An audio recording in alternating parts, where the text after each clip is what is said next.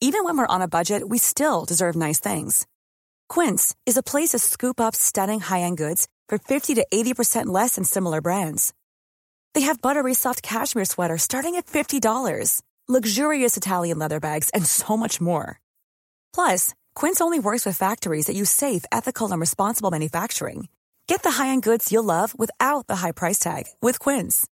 Go to quince.com/style for free shipping and 365-day returns. Let's get ready to rumble! He's the fastest man on the planet. He'd have got there, Rabbits. Beers, and more beers. I can't wait. I cannot wait. What about Andrew King? Put him in the second. Put him somewhere. He's too good for this game. Boy howdy, we've had a couple of days to decompress from what I can remember as one of the biggest Teamless Tuesday carnages that I can remember in recent times. Don't like using the word carnage too often because it does lose merit, but I think this week warrants it with just the amount of injuries that's happened. So some of them we knew were coming, we had to deal with those. Obviously the shock news of Brian To'o really threw a lot of teams, hit them for 6. We're less scrambling, lack of trades. What do we do? How do we, utilize the lack of trades that we have the most efficiently? There's plenty to dive into. I think a lot of teams are going to be underfunded this week. They're going to be fielding teams that they're not happy with. Some teams can't even field 17 at all. So if you're in a good position with trades, I feel you target this round hard. You could probably make up a fair bit of ground in the competition. 200 or 300 points is huge this time of the year. Could take you from a 2,500 rank to pushing inside that top 1,000. Or if you've had a struggling year, even get you inside that top 10k. I'll make a big run for your head-to-head finals coming home. As I said, there's plenty to dissect from this round, looking into the previews. So let's get straight into the most popular buys and sells. Very, very not surprised to see the top 5 sells this week all have red next to them, meaning they're out. Brian To'o, James Fisher-Harris, Shaun Johnson, Tohu Harris, Alex Johnston. The only one I would probably disagree with here is Alex Johnston. Apparently he is only a week or two away from returning, which would be fantastic for Supercoaches. 770k is a lot of money to free up. I understand that from taking someone like a Johnston out of your side to rebuild it. But I think with Brian To'o out for probably the season, James Fisher-Harris, another one that I could probably get behind holding. He's out for a minimum of 2 weeks with quarantine, maybe 3. If teams are low on trades, probably just hold them. That is my mantra, I think, for trade targets this week. And the listener Q&A, there'll be a common theme happening where I'm much more of a fan of just holding players that are going to come back eventually, rather than bidding a trade-off for them. So Brian To'o, I can understand getting him out. James Fisher-Harris, I think if you don't have the trades, probably just hold him. I'm sure there's other guys that you can trade out. It is interesting to note that nearly 3,000 people have traded out James Fisher-Harris than they have Luke Thompson. Considering they're both out for roughly the same time, Thompson out for 3 weeks with the suspension, Fisher-Harris out for probably around that with quarantining and whatnot. Moving further down the list, you see someone like an Adam Fanua-Blake at number 6. I don't really get this with the news that he's back next week, so surely you're just going to hold, surely out of the, Fisher-Harris, Adam Fanua-Blake, and Luke Thompson, if you owned all 3 of those, that's a gross week to be you, but you would definitely hold Adam Fanua-Blake over those guys, so probably the mantra behind the trades is like the fact that the guys that will be coming back in the relatively near future, I would be holding those and prioritising the guys that will be out for the season with trades, moving them off for the run home. Looking at the most traded in, no surprise to see Josh Addo-Carr at the top of the list, considering just how, electrifying he has been on the wing for the Melbourne Storm. He is probably the best like-for-like replacement of someone like an AJ. A lot of teams are trading out Brian To'o to Josh Addo-Carr, 2 very, very different players, obviously. You're never going to expect that 20 points a game from Brian To'o, but probably doesn't quite have the ceiling that Addo-Carr has. We know when he's on his game, he scored 6 tries, pumped out 160 points. We can definitely see those kind of games from Addo-Carr. Whether we see it this week against the Penrith Panthers, although missing a few men, definitely still defensively sound. We saw them, put on some kind of defensive effort against the Broncos last week, only conceding 12 points. The Storm, however, are a very different juggernaut to the Brisbane Broncos. So, look, I like Addo-Carr. It's probably the move I'm going to make as well, just to get those high-ceiling centre wing guys in. We've been pretty vocal about how that is the trend this year. Going back a couple of years ago when base stats were key, it seems this year you guys like your Alex Johnsons and your Josh Adokars, they might be a huge premium. Number 1 on the list actually was Payne Haas. We've touched on him the last couple of weeks. I jumped on him a month ago, and ever since then he's gone strength to strength. People are finally just starting to jump on the train, and with Luke Thompson and Fisher Harris out, and even Tohu Harris to that extent, people have trades to move around, and I think Payne Haas is probably the best replacement that there is for him. Number 3 on the list, Jordan Rapana. I've been stung by Canberra Raiders fullbacks before. Look, Rapana looked impressive, don't get me wrong, but I just don't want to go back there. Considering I don't think they have the greatest run coming home either. I think it could be a difficult matchup for them coming home. Rapana, I just don't want to really fall into the trap of going back down that route. With Jack Whiten back in the side as well, who knows how that's going to affect Rapana. Number 3 is Matt Fiage. I don't really like this trade. People are going to get the cash, I understand that, but the Dragons have been riddled with those suspensions from the COVID breaches. I don't know what the lifeline, like the lively long hood of Matt Fiage is going to be. He's cheap. He's 173k, pumped out 2 good scores in his 2 games there, but I would probably just look elsewhere. And looking elsewhere is probably the man in number 6 on this position, David Norfoluma, 429k. He has found a lick of form. Adam Doueihi at 5'8", the stats don't lie. I think he averages 30 or 40% more on his season average when Doueihi is in the halves, and obviously when Doueihi's firing, that's going to really help the guys outside him, and that is David Norfoluma as well. So, didn't do a whole lot last week, still pumped out a great score, great signs for potential owners. And someone else to mention on this list is James Tedesco.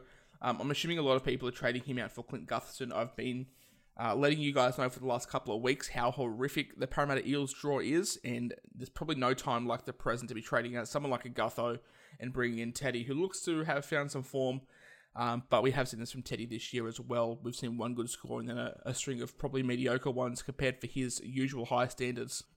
Moving into the all-important captains, where we're going to set ourselves apart from the rest of the pack, trying to gain an edge moving forward. There's a couple of really juicy matchups this week, actually. I think we've been blessed with some pretty good footy. We've got the Roosters taking on the Parramatta Eagles. I think that'll be a nice close game. The Tigers taking on the Warriors, another close game. The Broncos and the Cowboys, that Queensland derby. I think that's going to be a fantastic game to watch. The Dragons and Rabbitohs may be a bit of a conclusion game. The Knights and the Raiders will be a pretty tight affair as well. Bulldogs, Titans, probably not. And the Sharks, Sea Eagles, probably not. All eyes for me point towards Turbo. It's just so hard to go against the hot hand. Played a very, very quiet game last week. Still pumped out a very solid score. Not what we want from a captain in 2021. But in a quiet game for Turbo, we'll still take that.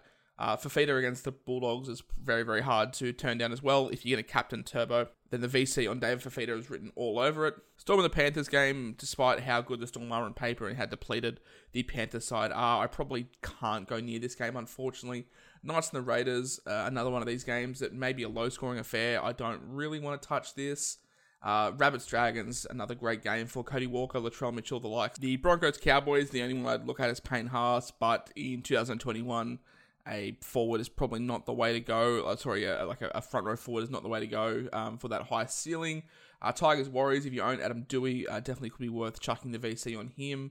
And Roosters Eels, if you bring in Teddy, VC on Teddy all day long. There's a couple of good matchups there, but I think we're favouring towards the end of the round, definitely targeting the Titans Bulldogs game and targeting the Sharks and the Sea Eagles.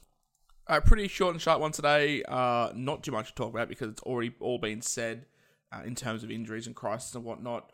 We'll do the listener Q&A and then we'll wrap up with my trades and then let you guys be on your merry way. The first trade question comes from Elliot. He asks, trade options, Luai and AJ for Doueihi and Nofo, or do we go Luai and To'o for Munster and Nofo keeping AJ? I prefer option 2, man. I've been pretty honest in the start of the podcast how I feel keeping the guys that they're going to be playing is probably the way to go. Brett asks a pretty good question in my opinion. Can you run Adam Doueihi at fullback? Many of us have those stubborn pounds that seem impossible to lose, no matter how good we eat or how hard we work out. My solution is PlushCare. PlushCare is a leading telehealth provider with doctors who are there for you day and night to partner with you in your weight loss journey. They can prescribe FDA-approved weight loss medications like Wegovy and Zepbound for those who qualify. Plus, they accept most insurance plans. To get started, visit plushcare.com/weightloss. That's plushcare.com/weightloss. Look, it's...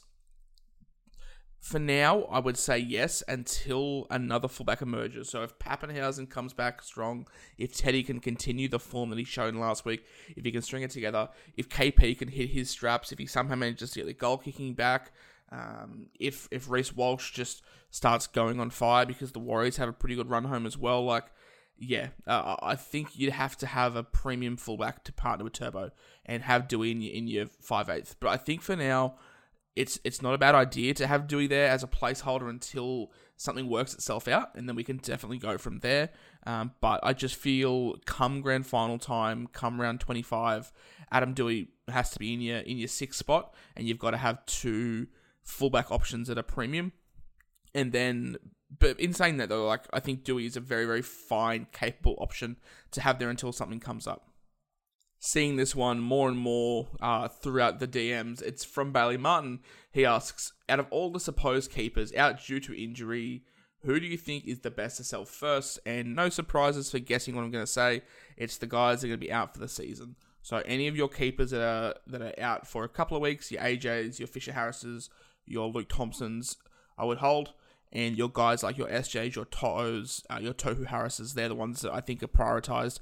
But it's all very trade dependent. If you have 10 trades, you're a psychopath, and how have you managed to manage them so well? But if you have those many trades, you can probably just weave through however you want. But if you've got none like myself, then you're going to have to just bite the teeth and trade out the guys that are there.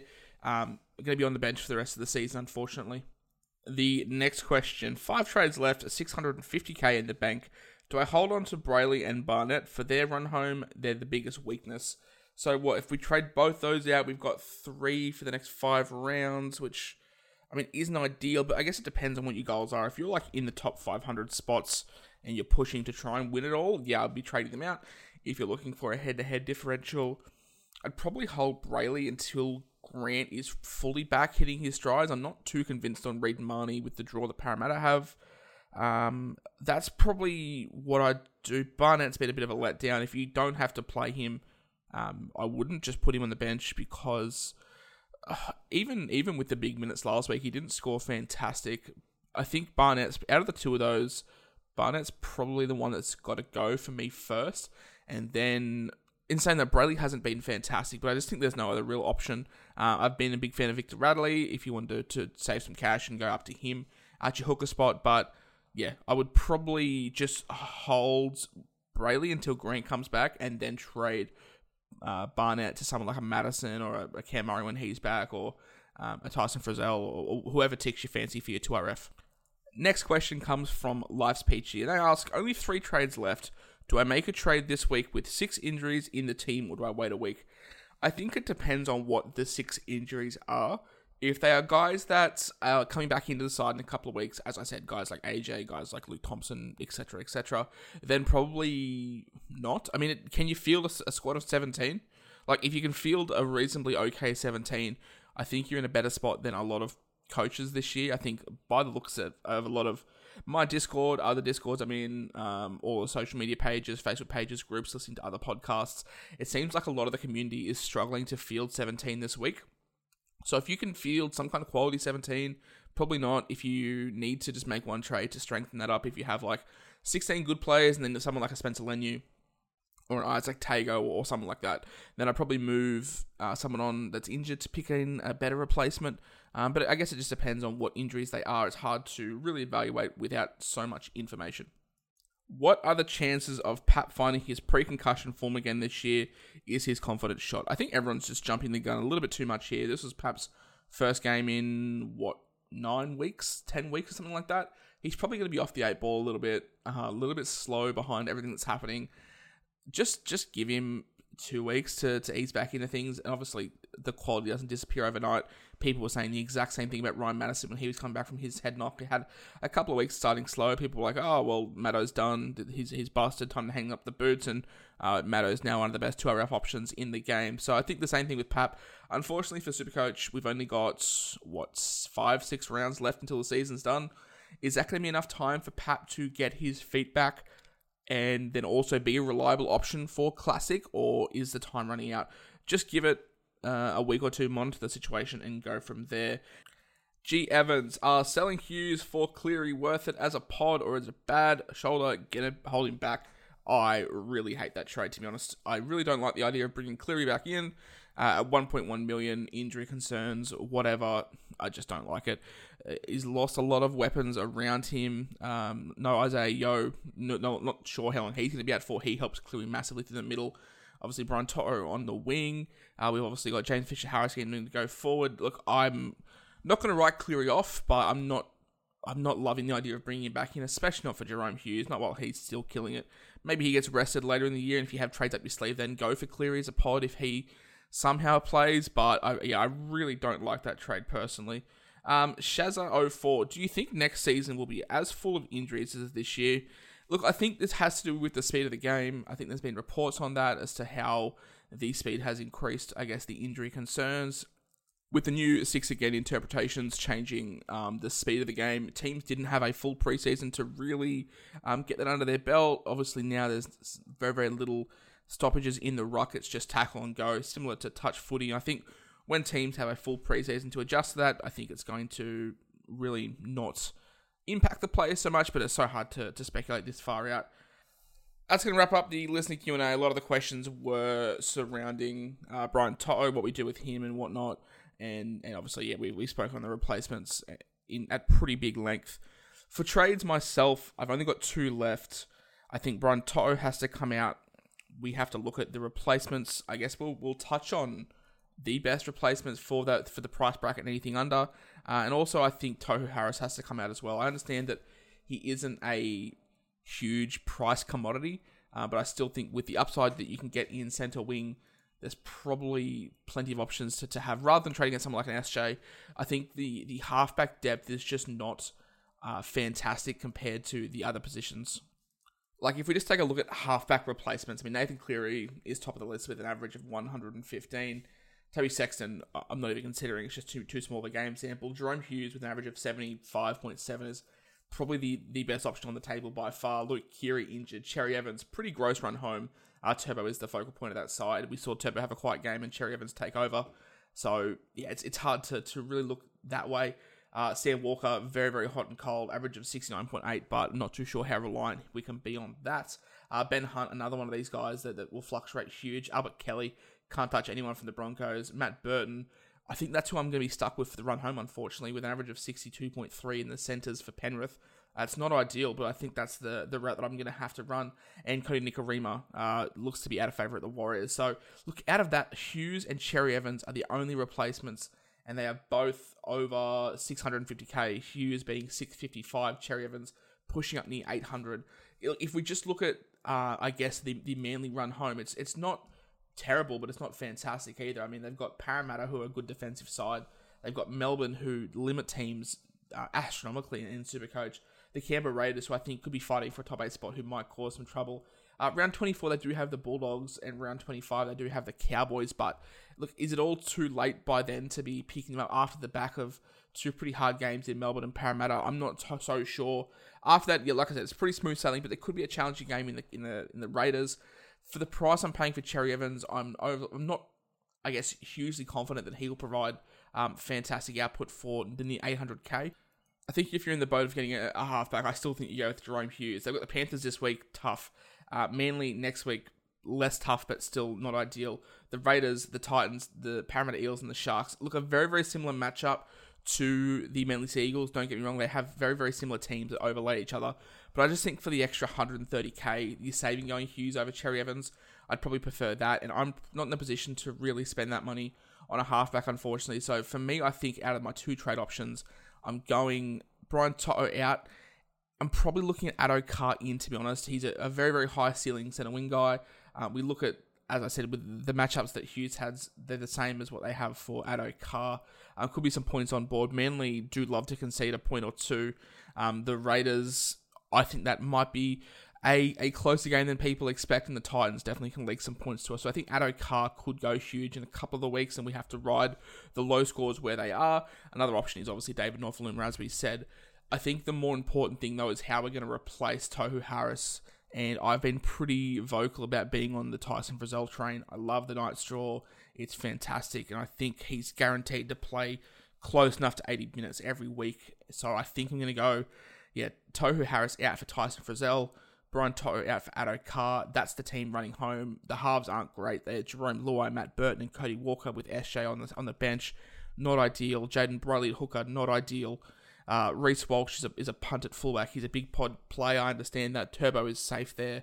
The two RFs, I think, is the strongest point. Maddo, Crichton, Hadawira Naira. You've got Papali, I can slot down. Now I've got Frizzell, Payne Haas up top, Fisher Harris when he comes back.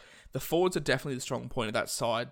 But I'm worried about the halves. But it's what I've got to do, unfortunately. We've managed trades poorly this year, been punished, and that's what Supercoach does throw up.